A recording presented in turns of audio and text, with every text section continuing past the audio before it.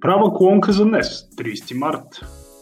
Sakarya-Eyüpspor срещу Eyüpspor 1х. Wolfsburg жени срещу PSG жени под 3,5 гола. Chelsea жени срещу Lyon жени 1х.